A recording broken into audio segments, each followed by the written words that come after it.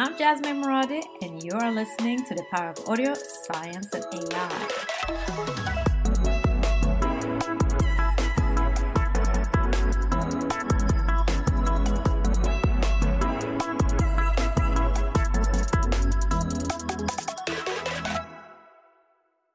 My guest today is my new friend, Lauren McGuire.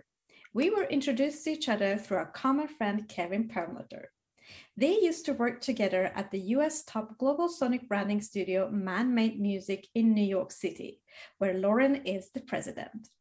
With soon 10 years at Man Made Music, Lauren is the expert in sonic branding, music for television, and sound design of experiences. She helps marry the science of brand strategy with the art of culture and emotion. At their studio, they create music and sound to solve business challenges. They have produced music for the Super Bowl on NBC, IMAX, CBS News, and the sound of AT&T, City and American Express. The list goes on. Lauren comes from an advertising background, having worked at the Kaplan Taylor Group, and she studied Bachelor of Science at Montclair State University.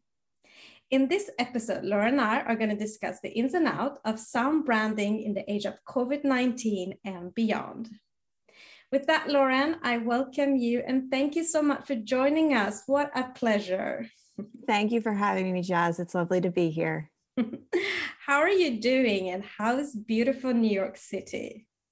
Yeah, we are doing just fine, I think, as well as everybody else with two young kids, which means some days are better than others. But yesterday it was 51 degrees. So it felt like we're almost there. We're getting there. We're getting there to spring and a change as we remain buried in snow. But we really can't complain. And I live in Sleepy Hollow, which is a bit north of the city. So we have some space and it has its own weird history and Halloween to it. So it's a nice place to be if you're going to be home. Lovely. And I'm so excited to do this episode with you because just like me, you work in the magical world of sound and music. And I'm curious to know, what is your earliest memory of music as a child? My earliest memory of music as a child, and it's such an interesting cultural point. So I grew up in a household that was very religious, that is no longer very religious. Like, my parents are less religious than they were at the time. And over time, we become a much more liberal and less conservative group. But the power of music from church, you really can't move on from that, and it connects in a really interesting way. And I still remember, a couple of years ago, I think Carrie Underwood did "How Great Thou Art" in a performance, and it just it still struck me in a way that was just got to the very bottom of your heart. So even though your experience changes or your point of views may change, the music brings up a feeling of how you felt at the time. Which I think is really interesting. And I would say that was one of community. Very interesting. I mean, growing up in Sweden, we always saw, for me, church music, it's such a powerful and empowering thing. So yeah, that's lovely. But then from that, I'm interested to know, what was it that brought you to study science and then ended up working in sound branding industry? So sound branding, just to be very transparent about it, was an accident and a right-hand turn on the career path. So I was always interested in biology and marketing. So I did this sort of marketing biology double major. And at the time, that didn't really make sense. It was just two things I liked, and I thought that I'd use one or the other. And then when I came out, healthcare advertising was a thing and a very stable thing in the United States.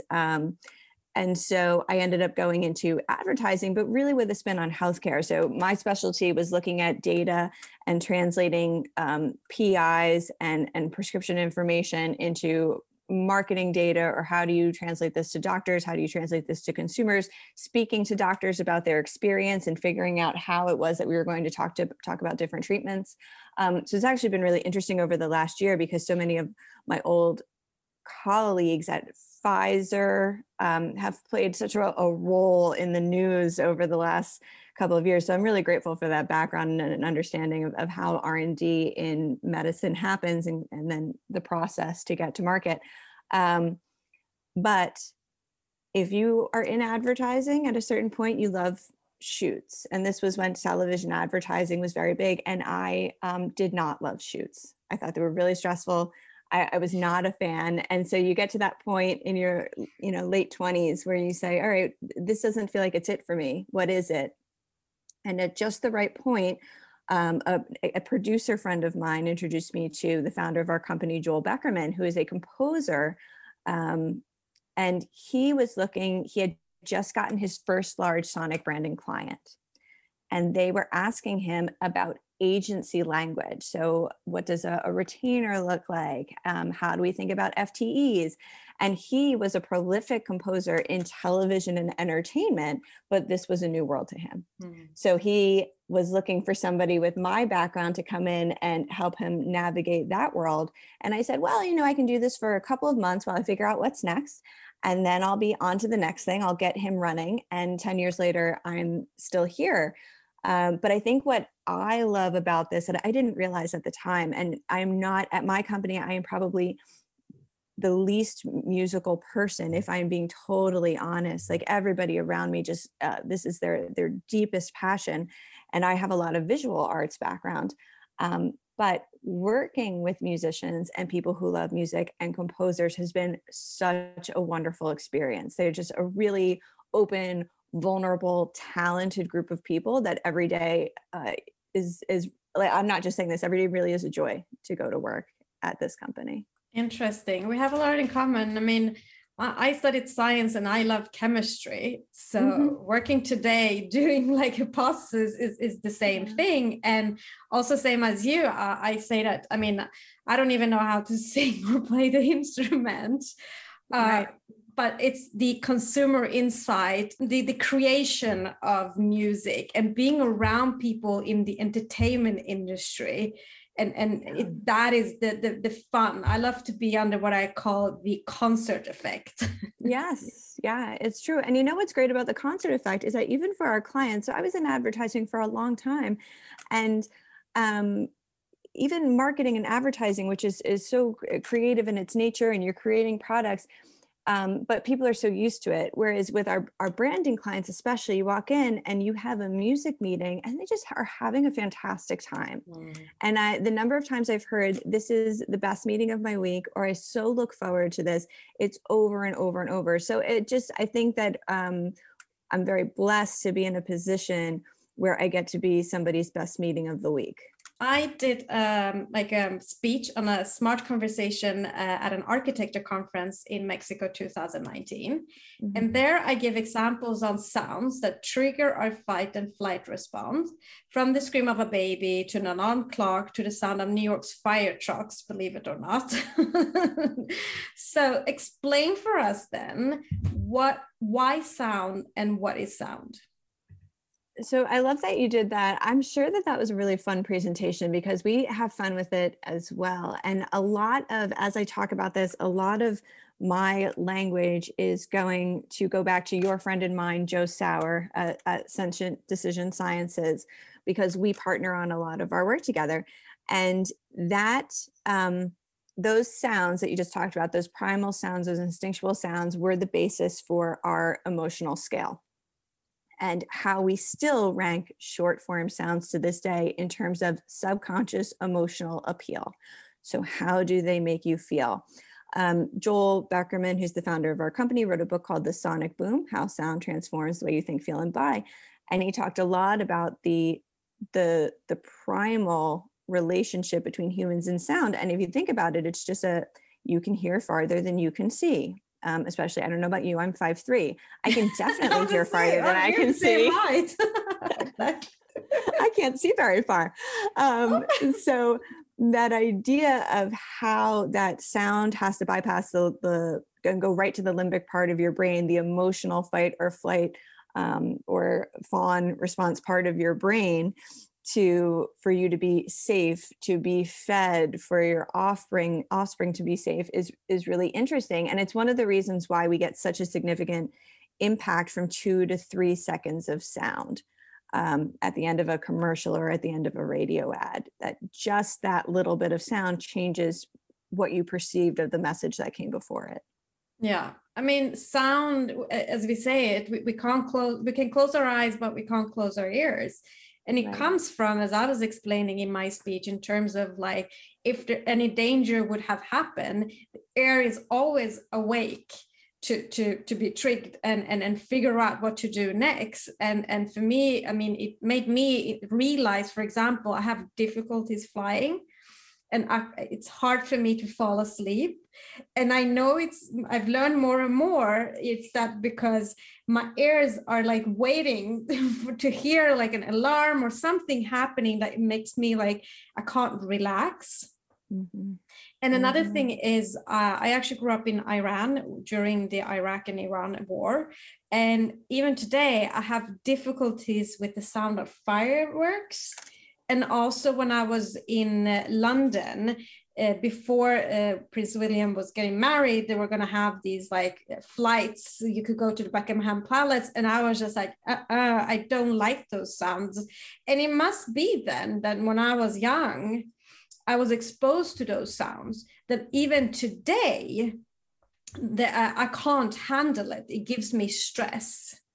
Yeah, it translates as danger. And there's 2 points I wanted that are interesting. Something else you and I have in common is fear of fireworks for very different reasons. And that experience is so deep. And I want to take a moment to honor that as well, and what you went through as a child, and that and how childhood trauma can impact you moving forward. Differently, I was hit by a firework. So I also hate the sound of fireworks. Good instinctual lesson that stop, drop, and roll thing kicks in right away when you are actually on fire. But I have a similar sort of reaction to that, although that happened in my early 20s.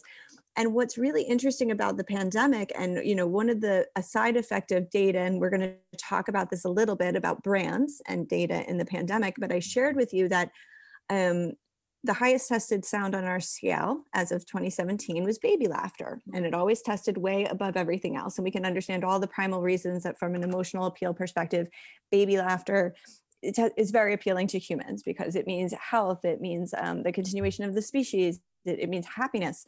For the first time in the pandemic, the score of baby laughter came down.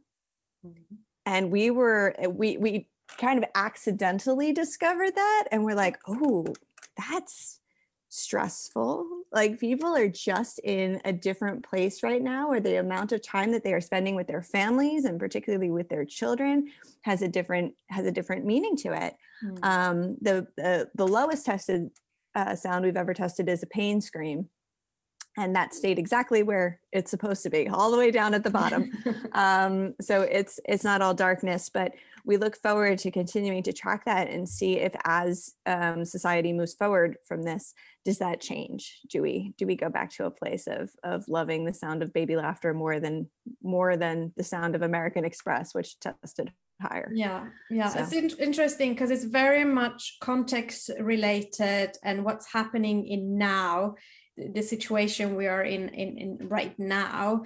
And it's also then, we're going to talk about that, but for brands to understand that the sound they choose, the first seconds, or with that visual, whatever they're trying to communicate, it will stay more one way or another.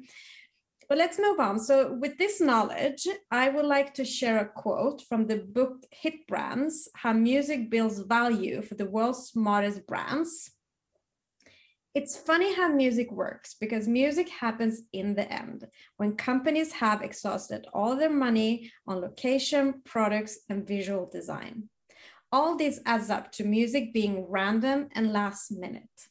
When it comes to music, brands want that perfect track, but want to pay the cost of a Skoda instead of a Ferrari. So Lauren, how true isn't this statement? How many times haven't we heard it? And what are you guys at Man Made Music doing to increase the value of audio branding? Story of my life. And when you read that quote, I have to laugh a bit, because I think it is something that we all talk about. And what's funny is clients are aware of it as well. They talk about it, they realize Exactly. it. I think the world has changed over the last couple of years. And I think that has to do with the rise of podcasting, the rise of streaming audio services, how those media channels from a cost perspective versus television, and how linear television is changing so much, and that television advertising has a different value and a different media buying plan. I think this is shifting. And clients are now really understanding how important a sonic strategy is. Partially, that also has to do with digital experiences and how prolific they're becoming. So the fact that now you need to think so hard about how a digital experience sounds, ADA guidelines, designing in a way that is intuitive and works for people with disabilities has been so critical as well. So I think we're getting there. And I think it's becoming a point where that's not always the case. When it comes to actual music, I agree. And, there's something so powerful about the song that everybody loves and knows in terms of how does that hit your brain? There's already familiarities. Data has shown that you're more open to the message if you have that familiar sound to it. But familiar, like really big hits from current times or past times, cost money and should cost money, because they are borrowing on the equity of what the artist and the sound created and affecting your perception of the message in a very real way. So I think that these are conversations that we need to continue to have. It goes to the value of intellectual property. And how do you value that intellectual? And people need to realize that you're not purchasing a song or a track. There is a lot of effect that comes with that song and track that somebody worked very hard to create. So you are purchasing that effect as well. Yeah, I feel you. I got goosebumps, because this is exactly what I say. Even if I'm not a producer or creator myself, I worked in the event industry for many times, and a lot of people were saying, even my sister, but that is not a job. And I relate very much to artists then, that a lot of people say, oh, but you should work for free. It's not a job, it's just a performance. And when I used to work in in-store music research, then I would tell, for example, restaurant owners, I said, oh, well, okay, but let's say I come into the restaurant, I have a meal, and then I just walk and go, like, oh, I will call the police on you. Yeah, but you're using somebody's work for free. The music you're playing is somebody has created it. But unfortunately, radio and all these free platforms have made it just available. So they're not thinking about the hard work that it's behind it. Yeah, absolutely. And it's funny, I think I tend to have this conversation a lot as well. My accountability partner for Man Made Music, her name is Ida Miriam Davis from Decolonized Design, frequently talk about the intellectual property of women, and specifically women of color, and how it's so critical to say, my intellectual property, including music, sound, and creation, is incredibly valuable. And for Man Made, when we get to that sonic brand, that theme or that logo or that suite of sounds, we're looking to create something that's going to last 10 years before it needs to evolve. But the attribution and the recall should still be there from a melodic perspective, from a textural perspective, whatever it is that we're using to create what it is that we're creating. So it's not about 2 to 3 seconds of sound. It's about a major piece of brand IP that should last decades. And so, when we have conversations about costs, I think I've really had to work hard to talk to people about what is the value that we're looking to bring. And if you want to put something at the end of a campaign that's going to run for 13 weeks, maybe we're not the best choice, because at the end of the day, our goal is to create something that's really going to last. Yeah. And just choosing music or a sound just to have it, then it's better not to have it, because if you don't choose the perfect one that fits and intertwine with your visual, then you're telling the wrong, story of what you want to communicate. And it is obvious that sound can make or break an experience if they don't strategically intertwine the sound with the visuals. So I want to know examples where you have clearly seen the sound breaking the brand experience. So it's interesting that you asked this question. And I think that I'm sure there's been, commercials or experiences over time. And especially I would say like retail is sometimes difficult. Like retail is one of those places that you walk in and you're just like, ooh, this does not work. And when we've done work with fast casual dining restaurants, there's a lot going on. We've done audits across the country, and you can go into one market where they are playing country music, and then another market where they are playing hip hop music. And it's just because the employees are putting on what it is that they like. And what's really interesting about that is, honestly, my perspective on that has changed a bit when it comes to environments. We actually now work hard to bring employees into the conversation, but it's not so much what would you listen to in your free time, but what does working here mean to you? What does this brand do really well? And what would you want to hear to create a sense of community for your brand in your community? Because a lot of these locations are local. So how do you make it a place? Where does brand meet community? In the middle, as opposed to being, brand down, brand down, brand down. Which I think works for certain brands, but most of them, and especially fast casual dining, you really want to be working community up and brand down at the same time. But there's been some doozies. I think also the technology is getting much better. I remember an audit only 4 or 5 years ago where somebody was still playing Christmas music in March, and it was because they hadn't gotten the latest Muzak CD, when people were still using CDs. So that's what stood out. But I think another worthy mention in this moment is brands were getting a lot of flack for the music they were using in April, May, June, when most of the world was just getting March, April, May, June, when most of the world was just getting into the pandemic. And everyone was like, why do I keep having to hear this single note piano over and over in these tracks?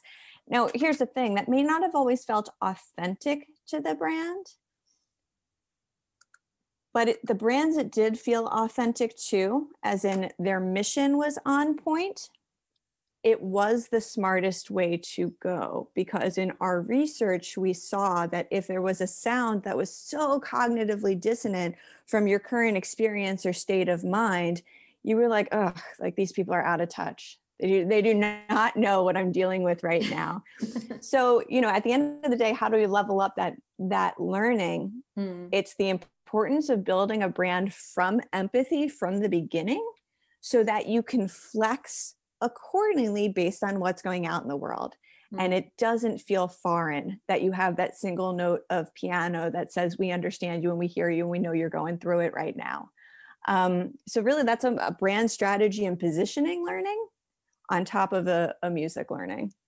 Yeah, I love when you say involving the staff, because I think a lot of people forget about that, because the staff, they have to live under that, roof, that sound day in and day out. And that's why they're somehow start choosing their own songs, because it affects their daily life. But I have also discussed in terms of you can involve them, you can even hire people depending on what kind of music they like. You can also be very communicate with that this is the sound of the brand, so it becomes also accepted. And I liked the local idea, because it's the same thing when you're working in events and clubs. Then depending if you go to the east or the south or the west, you know what kind of music you will get. And I think that brands could also customize it around that. And also now with the whole artists having challenges, invite them, the local artists, and make people feel more the community feeling around it. So I absolutely love it. Yeah, a sense of belonging is really important. And I think, one of the things that I try to talk about is at times we've heard this language family friendly, Mm. managed it has to be family friendly. And I've come to the realization that that's a bit white coded for white acceptable music. Mm. There is family friendly music in every culture. Yes. In every sort of musical genre. So it's about understanding what does that community want to be welcomed into and what fosters a sense of belonging for them locally. And I think that with a lot of those sorts of environments, especially if you have franchisees, you can speak to that message. And that's what they want is traffic. So it's all important. And at the end of the day, the number one, especially in fast casual dining, if you're walking into a restaurant and walking back out, what is the thing that actually has the biggest effect on your experience? And we never ask about the music. So how was the music in that store? It was, how was your experience? Mm. Partially that is about your interaction with the staff. And so how do we support the staff in creating meaningful connections throughout their day? How do we lighten their load? How do we create a mood for them? How do we make their community feel like they belong in that space? Yeah, very interesting. And now let's move on to sound branding in the age of COVID-19. The pandemic has forever changed the way we think and behave and feel. And in your college article, Sound in the Age of COVID-19, which can be found on Man Made Music website, Amy Crawford writes something very interesting. With the uncertainty and disruption this pandemic brought to the lives of people all over the world, how we connect and the tone of that connection needs to evolve, and the soundtracks to ads and marketing efforts need to evolve as well. No matter how great the creative may be, if the sound is wrong, brands would literally come across tone deaf, insensitive, and out of touch.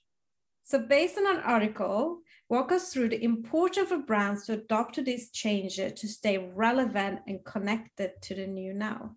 Yeah, I think it's all about creating something that is based from a flexible foundation, a flexible foundation that's going to continue to deliver on what you need to deliver, but you're able to move very quickly. And we'll talk about some brands who did it really seamlessly. And I think that you tend to see brands who are experts in quick transformation. And some of those, McDonald's we'll talk a little bit about. I thought that music, at least in the US, that Facebook put out during that time was very smart. They used them under pressure, but it had an interesting tonality to it, and it was about connection. Again, building from a foundation that your brand has worked hard to own. So how is it that your brand can communicate empathy and it doesn't feel like it's outside of the authenticity of your brand? And I think people, you can hear from folks who say, oh, well, that's not the kind of brand that we are, but any type of brand can be that brand. And, one of the companies that I've spent a lot of time reading about recently is Vans, and they're a shoe company that's very based in music, but they work so hard to be purpose driven that when they had to turn and their messaging turned, it felt 100% authentic to who they were as a brand and a company. So, like I tend to do, I don't want to make it about the music first. I want to make it about the sort of purpose-driven brand that you're building, and building a purpose-driven brand allows you to be flexible and move into music and messaging and an overall experience that people will be like, yeah, they're not full of it. And you got the opportunity to actually do a study. So in October last year, Man Made Music released a very interesting study, which you guys did together with the research company Sentient Decision Science. And here you investigated whether the current cultural shifts in the US due to COVID-19 impacted how brands are perceived. You start to determine whether brand sonic signature are helping or hindering that perception. So I'm excited having you share this with us. So please share the methodology and the findings. Again, like so much of this conversation, it was an accident that we did this during COVID. We planned it in Q1. We said we're going to field it in Q2. And by the time we got to Q2, it was a different world.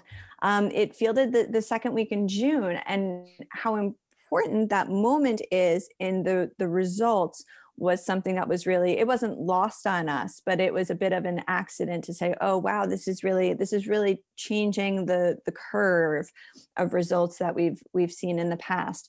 The methodology, we've worked with Sentient for some time, and what we love about them is their methodology levels up to our intention, which is it's never about the sound and music. So we don't want to be too precious about the sound and music. It's about the experience. It's about the message. It's about whatever the thing is that's holding the sound and music. So if we're testing a digital app, we don't ask about the music in the app or the sound in the app. We test the app without sound and with sound.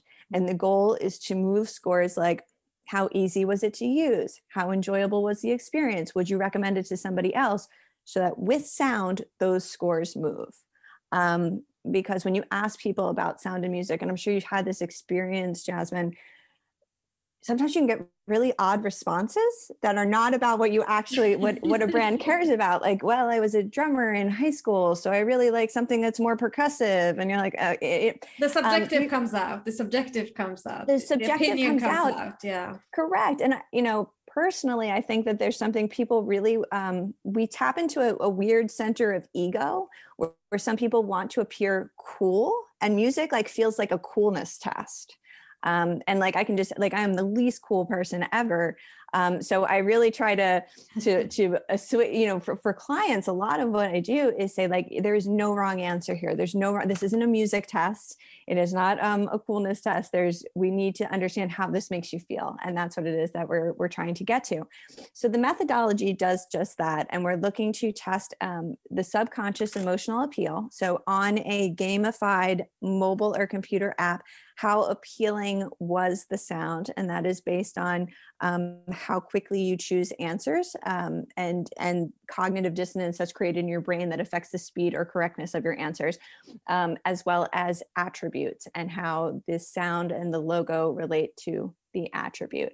And then at the very end, we ask about the sound itself. So what was really interesting is in that moment, which is again, the second week of June, which I think is really important, brands closely tied to recovery or our societal idea of recovery had more to gain from Sonic branding. So we looked at 16 brands, used Sonic logos alongside visual logos, and only 3 brands in that moment where Sonic identity provided a significant lift in trust were Southwest Airlines, and that's that clap, clap, ding, which is very reminder of travel, a reminder of airline travel, that thing that we were like, oh, when are we going to get there again? Abbott Healthcare, a company that is based on health and bringing people forward.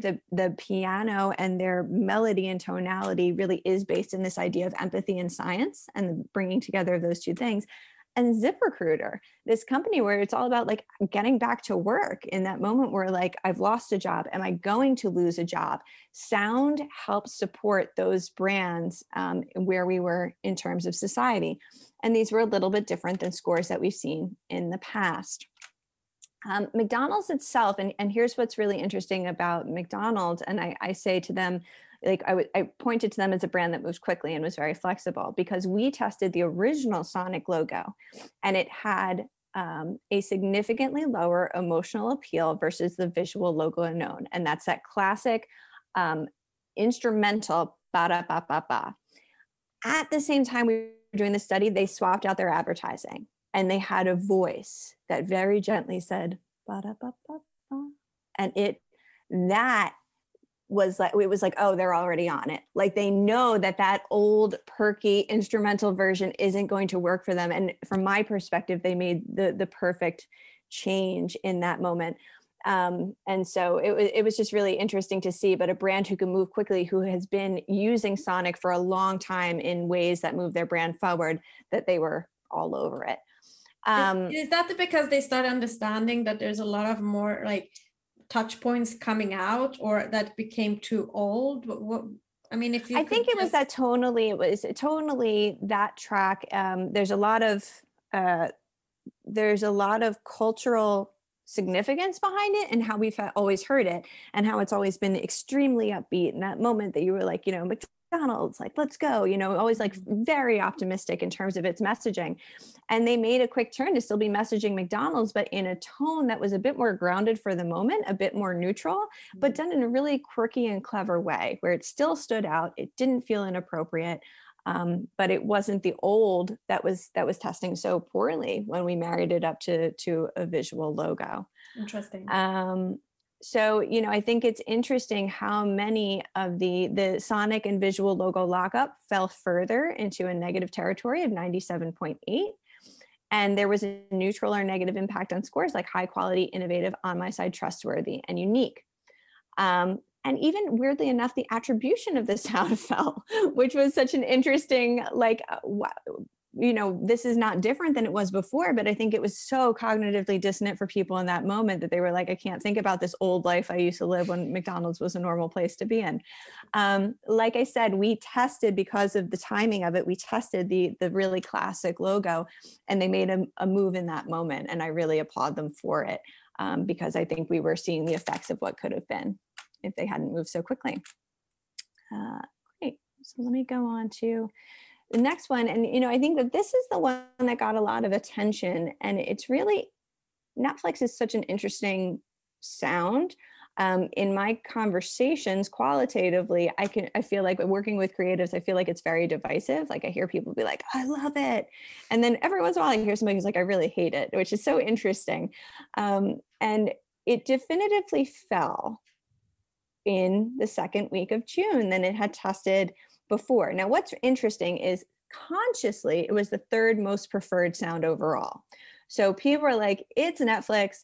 I like it. I'm sitting there, like I know what it means. I'm in my house a lot. But the Sonic logo had a lower emotional appeal than the visual logo alone. So when you put up a visual of Netflix, people were like 114.5, which is a very high score. You married it to that very dark dun dun, and the score overall dropped. What was interesting is that some positive attributes did go up versus the visual alone. So high quality. Well, guess what? We're spending a lot of time with Netflix, and I think people were probably discovering in that moment. And the dun dun does add some of that theatrical resonance to it. Trustworthy. They know what they're going to get, and that they're going to get quality content. And this is very similar to what we saw with HBO in the past. And unique.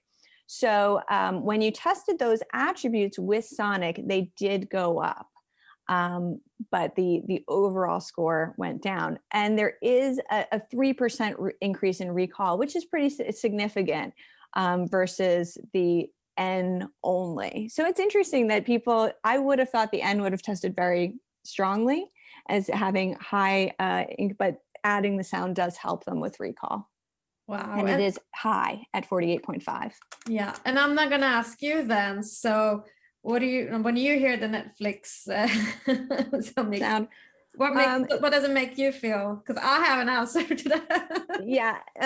I do think it's very dark. I would say that I'm neutral to it. I like this story behind it. And I think that is when, which I feel, Netflix obviously doesn't talk about, but there's a scene at the end of House of Cards where Kevin Spacey banged on the desk, and it was the last scene of the first season of House of Cards, and he bangs on the desk, and they took that sound and moved that forward into this Sonic identity. Now, okay, what people are problematic, unfortunately, so they're not going to talk about that. But for me, having a little story behind why was this representative of your brand, and the idea that it was their first tentpole show that was hugely specific and are hugely successful and started to build that brand and that empire. I like that piece of it. Interesting. What about you, Jess? Well, for me, it's interesting because in terms of like when I hear it, it's normally I watch Netflix either during breaks when I work or in the evening. So for me, it's a sound of comfort that now I can take the time to relax from my work. Now I can watch something that I can enjoy, like there's an excitement coming to me. And for me, that means a lot because I love working, but I need to also learn to rewind. So that sound gives me this is the moment that you can get the chance to relax. Right. It's tied to a behavior. Yeah. Mm-hmm. So it's comfort. Mm-hmm. Makes a lot of sense. And home. And home, exactly. And I think that maybe that's part of it, is at that moment how I don't think the visual end makes you think of home. I think the sound does. Yes. And in that moment, how did we feel about home? I don't think we were 100% sure. At least here in the US, we were in our, going into our third month of lockdown with no end in sight. Yes. I do think it's important to point out like some of the things that we found that were very inspiring for us. The Alzheimer's Association, which is a Sonic logo that we did some time ago. Let's again talk about building brands with purpose, and that purpose then being flexible to any situation or environment. The Alzheimer's Association obviously built their brand with high empathy, a high note on understanding and science, and that's what that logo conveyed. So in this moment, and it's never tested this high before, but it was the second most preferred sound overall versus the visual logo alone. It had significantly higher emotional appeal. So think about, you see the Alzheimer's Association logo and it says Alzheimer's Association. And I think you can't help, they do good things, but your brain is like Alzheimer's. And so you hold it, you hear those notes of uplift and empathy. And it's like, oh no, it's the Alzheimer's Association. Like they are working to help, they are working to overcome. So it's interesting the changes in perception that happen there. And that's more of the standard that we see across brands. I think in this very odd moment, Alzheimer's had an additional lift from that. And then in terms of the logo lockup, the Sonic and logo lockup versus the visual logo alone, higher quality, more innovative, more trustworthy, more unique than just the logo alone. And again, it's bringing emotion to the brand in a way that you don't get from visuals alone, and an increase of recall of 9%, which is quite significant. It is. And out of the study, what learnings would you then give to other brands? The learnings from the study, I think we were surprised. I think that I still need to understand the effects of things like baby laughter on those naturally occurring sounds that we accidentally test, and understand how they affect the psyche. But the number one learning for brands is building for flexibility, working with a construction that can move and retain attribution and recall while still moving, and this sort of bigger, loftier goal, which I think should be a goal of everyone, of building with purpose for humans and people, so that when you need to move quickly, that message doesn't feel inauthentic. And regarding the baby laughter, were you able of like asking them why, or was it just the what? No, because it was such a surprise. We didn't have a qualitative cell on baby laughter. We just got the scores and we're like, what happened to baby laughter? This tanked. So, of course, we're doing this study yearly. So again, the second week of June, we're going to be in a very different place than we were last June. We hope, and that, at least that's what it looks like at this point, that we could have like a pretty good summer, maybe a dip in the fall again. But it'll be interesting to see how these scores moved and changed, and then again in 2022. So I think that this is just a rolling point of learning that we're going to have to continue looking, because it's not about the sound. It's kind of about human experience in these moments and how it changes the smallest moments in our relationships to brands and messaging. And what are your predictions? Do you have any thoughts of what's going to come out? Yeah, this is an interesting thing to say. I think it's going to be partially dependent on what the weather is like by June, because I do think that from a freedom perspective and how people feel that they can like reconnect to people and they're reconnecting to things, I think a lot of it is going to be June's a little early. July, I think that we would be in that place where people are getting together outdoors. There's more of a sense of community than there was last summer as the vaccines are rolling out. I hope that baby laughter will be back up in terms of a score, and it'll be interesting to see how the other brands rank and follow suit. But if I'm being honest, my most interesting point is, how are people going to feel about baby laughter? Oh, I'm excited to hear it once it's ready. Yeah. So what I love about your study and your work that you guys do together with Sentence Decision Science is that it's based on the subconscious mind. And you and I and neuroscientists around the world know that subconscious response proves a more accurate response than a conscious response when it comes to capturing the true perception and emotions of sound and music.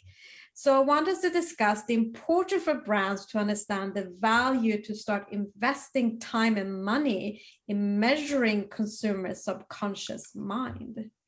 Yeah, I think it's really critical. As I said, I don't trust any studies that say, what do you think of the sound? Like, I just don't, and I have trouble telling clients to trust it. It's a nice response. You get the sort of like, this is highly offensive, or I hate it, and that's fine. But does it mean that you don't remember the spot? Does it remember, do you now remember the spot and you're like, I hated that sound, but I'm going to go and purchase that thing because now I have it in my mind. So I think that it is, especially as now brands come to us and brands want to be, they don't want to be safe. They want to be disruptive. So disruptive doesn't always test well consciously, it's just true. But does it test well subconsciously? Does it come through as unique? Is there an authenticity there that you don't get to when you're asking somebody how they feel about it? I think what's important to remember about sound, and I've said this before, I'll say it again, this message, because I think you have to say things 3 times before people hear you. It is not about the sound, it's about the experience. So the only way that we understand the experience overall is to not ask about the sound. Just change it, A, B, that from a methodology perspective. And my goal is not to make a nice sound, it's to move the entire experience forward, to have there be added attribution, added recall in 18 to 24 months, to have it connect emotionally more, to have you be more likely to purchase or tell a friend about this product, material, digital app, whatever it may be. So the outcomes that I'm really looking for, I can only get to with subconscious response.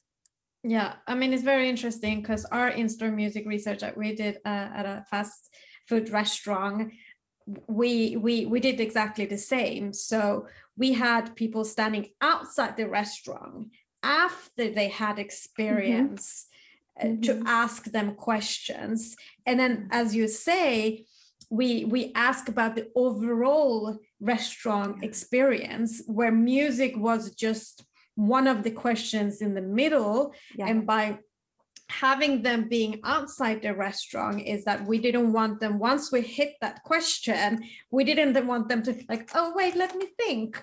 And out of the results, we had 2,000 customer responses, that actually when it wasn't playing any music in the restaurant, people were saying yes. Right.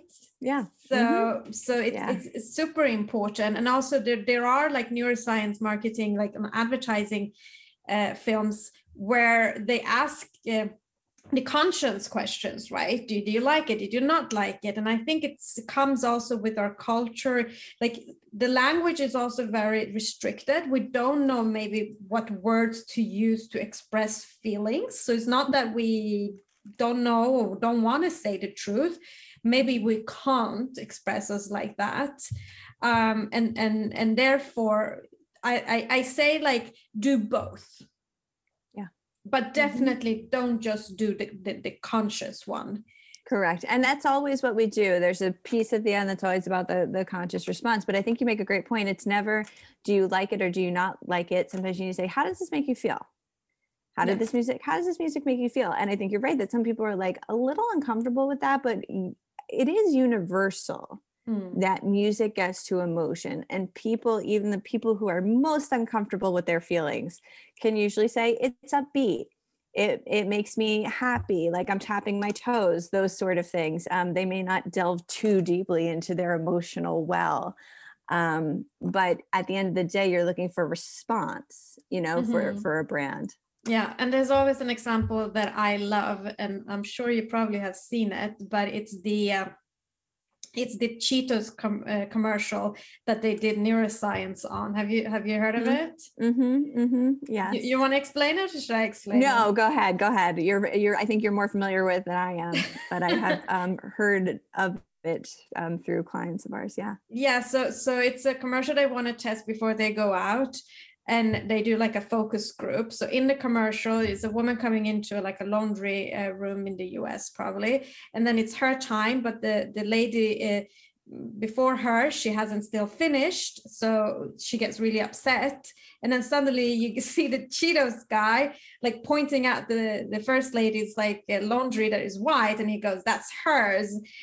And then the commercial ends. And then when they do the the conscience focus group or questionnaires, then they get responsive like, "Yeah, but that's not nice to do, and like, would do that?" No, of course not. And it's not like they're lying, it's just our social behavior, what we've learned to say.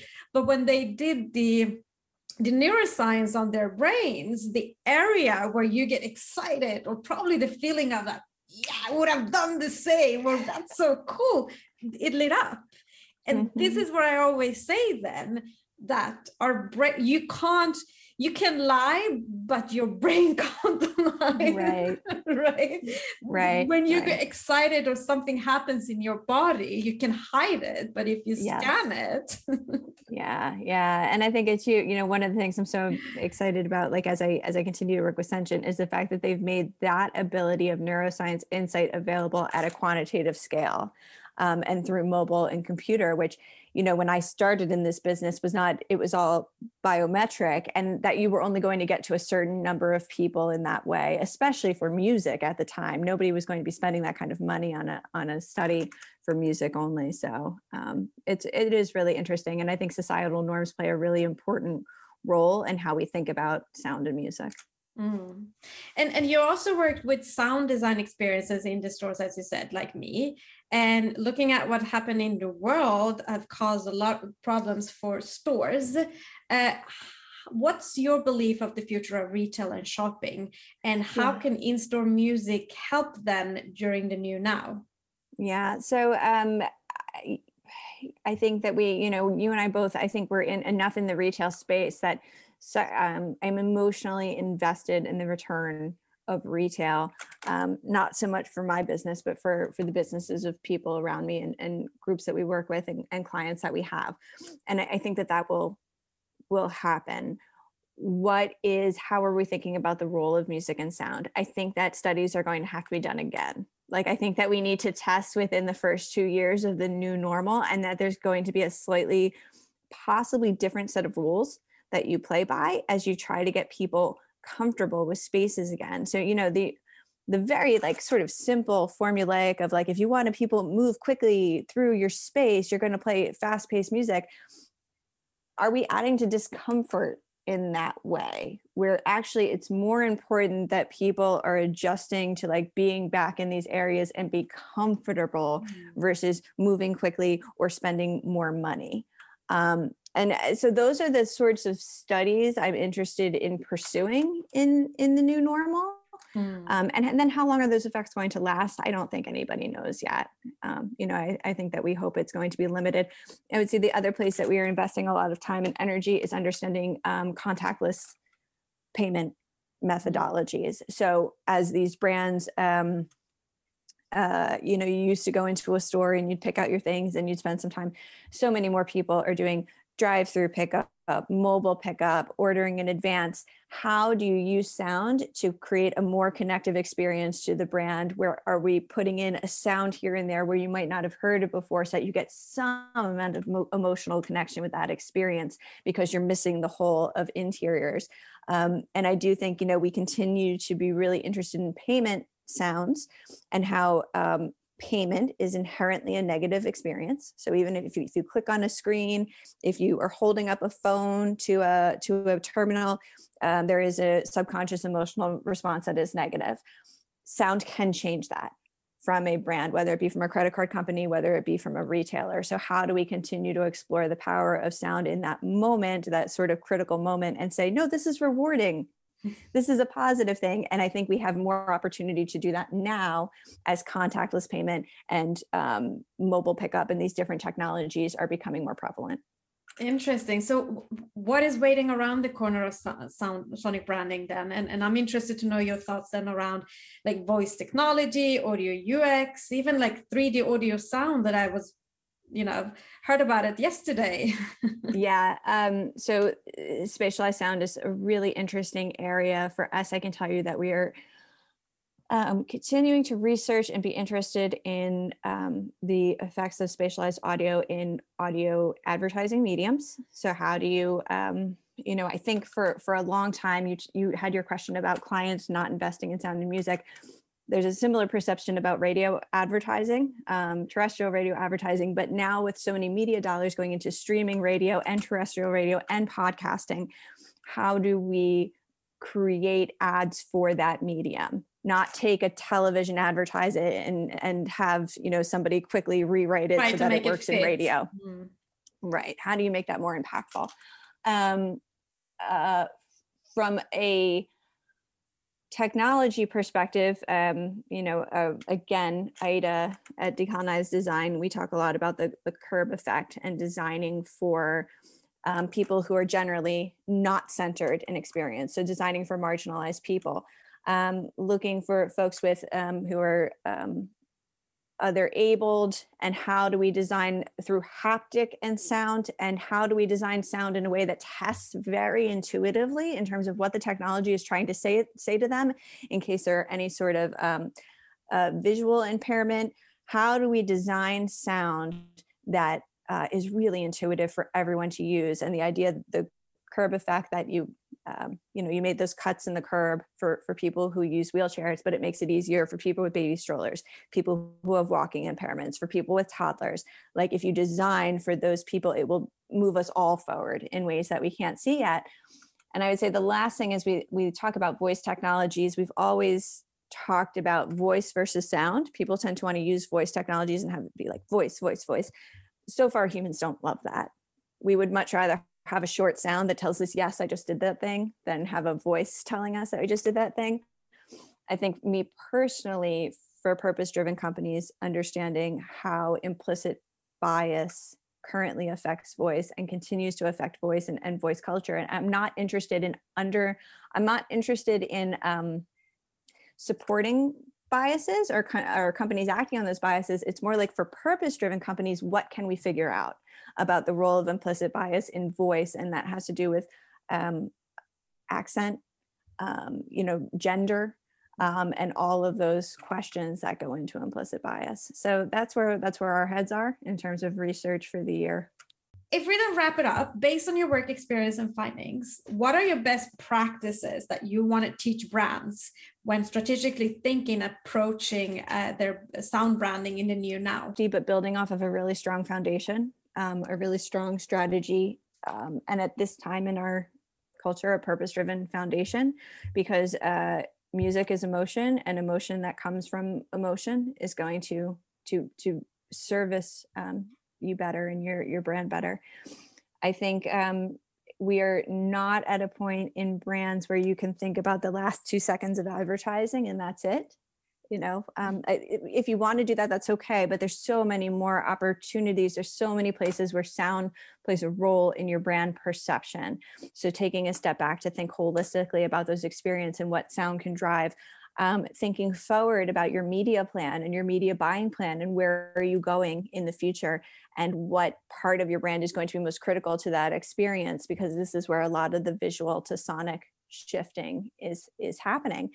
And then I think the last thing that we always really talk about is saturation. So once you create something, you need to get it out there in a meaningful way.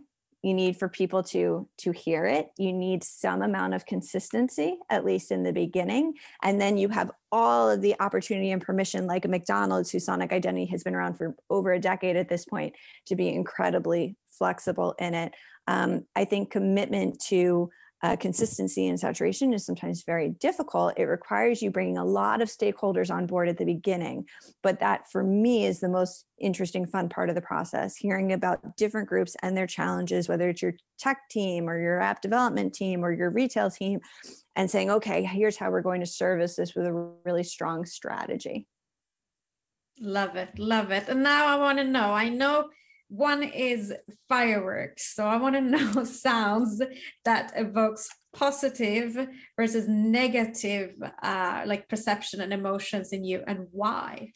Sure. So negative, let's start with negative, because I had this experience last night. So I live on the Hudson River, and we have a lot of big trees.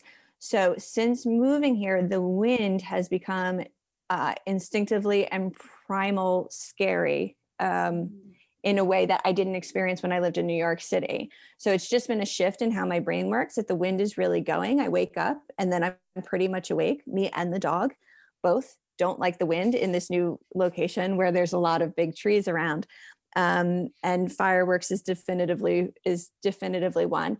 In terms of positive sounds, you know, I can say I'm very blessed with a 4-year-old who loves being tickled. I was not a kid who liked being tickled. And I know now that, like, if a kid doesn't like being tickled, you should not tickle them.